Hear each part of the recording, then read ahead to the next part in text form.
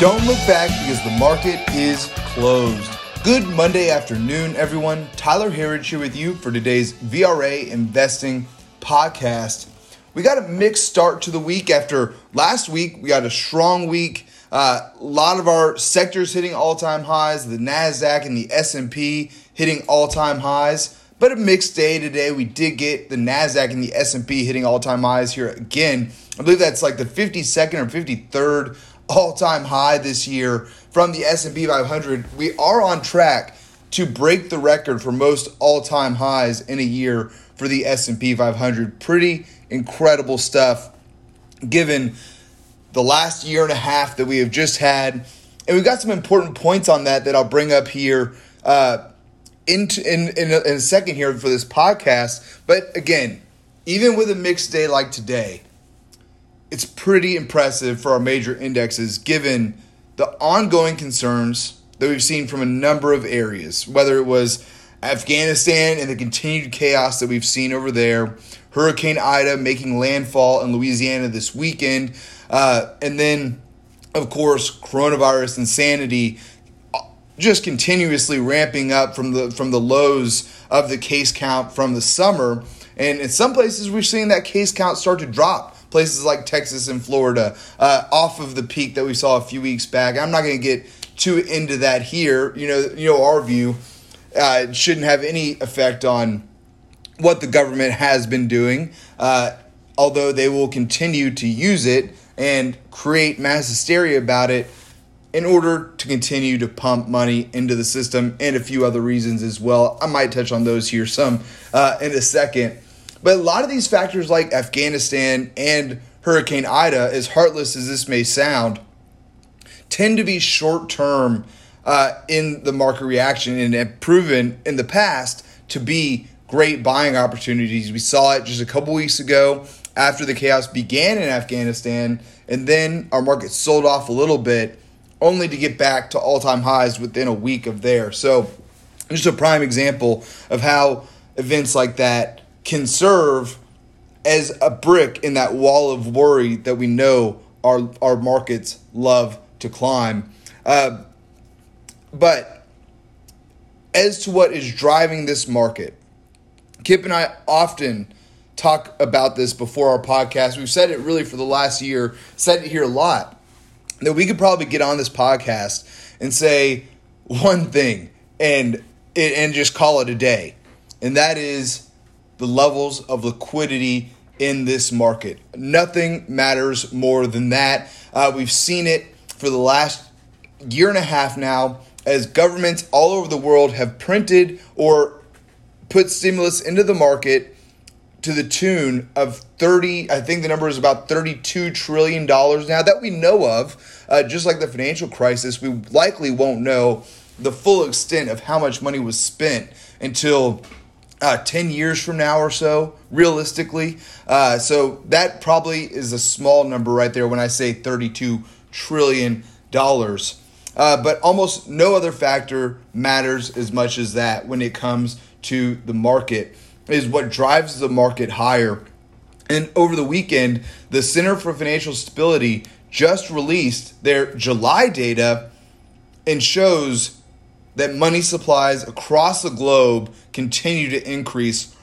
But here in the U.S., M4 liquidity, which is the way that they measure it, increased another 3.9% in July, taking the total for year-over-year M4 growth to 30.6% from July in 2020. Just massive levels of money printing going on. You don't even hear a whole lot of people talking about these. M3 liquidity increased 8.3% in July, taking the total to 20.4% year over year. And again, with $30+ trillion in fiscal and monetary policy injected into the system over the last year, it makes it almost impossible for the market to head lower. I was reading over the weekend about the Japanification of the United States, a theme that we've talked here about often. We are turning Japanese, and that when the Japanese government would see that their major markets were going to open down 4% the next morning, whatever it was, and they would just go in and inject $70 billion in one night to stop the market from correcting. That is the real-life plunge protection team in action. And we know the Federal Reserve is already doing that publicly to the tune of $120 billion here every single month.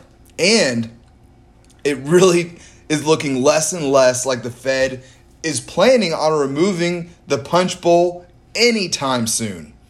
Last week's Jackson Hole meeting pretty much solidified that. Jay Powell, as much as he, tried to make it seem like he was being fiscally responsible or being responsible, they still have not given a firm timeline on when they will be tapering. So we see the chances of a near, basically at 0%, that the Fed will begin tapering here in 2021. And he even basically told us that if they did begin to taper, it wouldn't be by much at all. And so really that took a lot of the concern away from the market, the nervousness that was going in to that Fed Jackson Hole meeting, which is probably a big reason why that we've seen the NASDAQ and S&P 500 continue to hit all-time highs. We know that tech stocks do not like to see higher rates, and that is what this ensures. As long as the Fed keeps tapering, rates are going to remain low. And we continue to see rates going lower from here. The Fed does not raise rates under Democrat presidents. It doesn't happen. Look back over history. Look at Trump's term versus Obama's, where they raised rates only one time under Obama, and then, 6 times in a row in Trump's first term alone, raising rates 17 straight times under George Bush, basically causing the financial crisis in 2008. And so, as we head into next year's midterms, it's increasingly likely, as we get closer to that date, that they are not going to do anything. They want the markets to keep heading higher to give the Democrats the best chance they can have. If we get a market correction before the midterms next year, it only hurts their chances worse. And then, of course, back to coronavirus insanity as we head into the fall here. Really turning on any news source, financial media included, which I have loved over the last few years, getting to know the industry so much better, watch it for breaking news, some great stories on there, has been completely replaced by panic and fear-mongering. It is unwatchable. It doesn't matter what channel it is, Bloomberg, CNBC, Fox Business, whatever it is, unwatchable. And really unwatchable right now is the fear rhetoric is only getting started as we head into flu season. And we know they're going to really try to push the fear behind coronavirus into the midterms of next year. And there's a simple reason for that. They want mail-in ballots for the midterm elections. That's the easiest way to rig an election. It's so interesting, going into the 2016 election, into the 2020 election, really the 2016 election, though, how the Democrat Party talked about how rigging elections was this big concern and was totally possible, and Russia did it, to totally flip the script in 2020 and say, it's not possible, especially mail-in ballots are one of the most secure ways of voting. No, they're not, and they haven't been for hundreds of years. So why would we have gotten it right now? There was a plot attempt against Abraham Lincoln in his reelection that was, they foiled a plot attempt to rig the military ballots. That they were going to take fake ballots that were meant for those in the Civil War to send back to vote. And the powers that be, I need to refresh myself on the story a little bit, but it's so good that they figured it out. They had an insider who basically came in and exposed this whole plot just days before the election. They had the ballots ready to go. And Abraham Lincoln would have lost re-election had it not been for them figuring out that plan to use mail-in ballots. So what's to make us think that anything has changed now? Because nothing has. It's not more secure than it was before. There's not a better chain of command that these ballots travel through. Anyway, that's what they want, though. They need to keep coronavirus and the pandemonium behind it going through the 2022 midterms so they can at least put forth their best effort to rig another round of U.S. elections. That's just the way that it is. All right, so back to our markets on the day, though. The market's continuing to ignore the seasonal trends from August and September. Pretty impressive from the NASDAQ and the S&P 500 today. NASDAQ leading the way, hitting a new all-time high, just an all-time high, at up 0.9% to 15,265. We were followed there by the S&P 500, also an all-time high, up just over 0.4% to 4,528. And then our laggards on the day, the Dow down 0.16%, was higher earlier in the session, but did finish lower on the day, down about 55 points to 35,399. And lastly, the Russell 2000, our laggard on the day, down about 0.5% to 2,265. Another thing that we're seeing that tells us that the Fed will not be raising rates, will not start tapering, is the 10-year here. Looking at a chart of the 10-year, it looks like it's putting in another lower high from its rally into the beginning of this year. The 10-year peaked at basically the end of March, and since then, a series of lower highs, and it just made another one.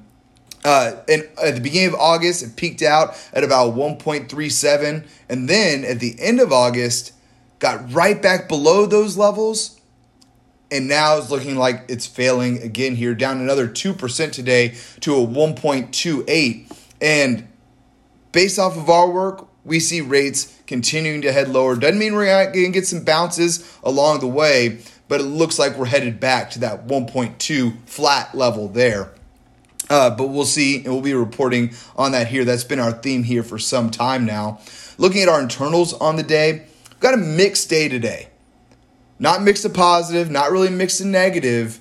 And after last week's great run from the internals, after about 3 weeks of just really not good internals, last week was a good week to see. And, it wasn't a major pullback or anything. You still had some of our sectors and indexes hitting all-time highs on some of their internal readings, but some of them have started to make some lower highs. So we want to see the trend from last week continue. And after a week like we just got, not hugely concerning to see a mixed day like today, but again, not a trend we want to see continue through this week. This is a big week here for our internals. But today, declining stocks, beating out advancing stocks. Wasn't a massive beat or anything. So again, nothing too concerning, but negative for both the NYSE and the NASDAQ. New 52-week highs to lows were our bright spot on the day, coming in over 5-1 positive. Strong numbers there, important reading. And then lastly, volume mixed on the day here as well. Negative for the NYSE, but positive for the NASDAQ. No big beats on either side, upside or downside. So again, just a mixed day here. Like I said, nothing concerning, but we want to see those numbers continue to improve this week. Looking at our sectors on the day, we finished with 7 out of our 11 S&P 500 sectors higher on the day today. We were led by real estate, and the real estate sector did hit an all-time high today. We were followed there by tech. We were followed there by tech, which also hit an all-time high today. And we got an all-time high from the semiconductors as well. Good to see. They had not hit an all-time high since the beginning of August. So great to see that trend continue. Although our theme here often, you want to see tech leading the market and semis leading tech.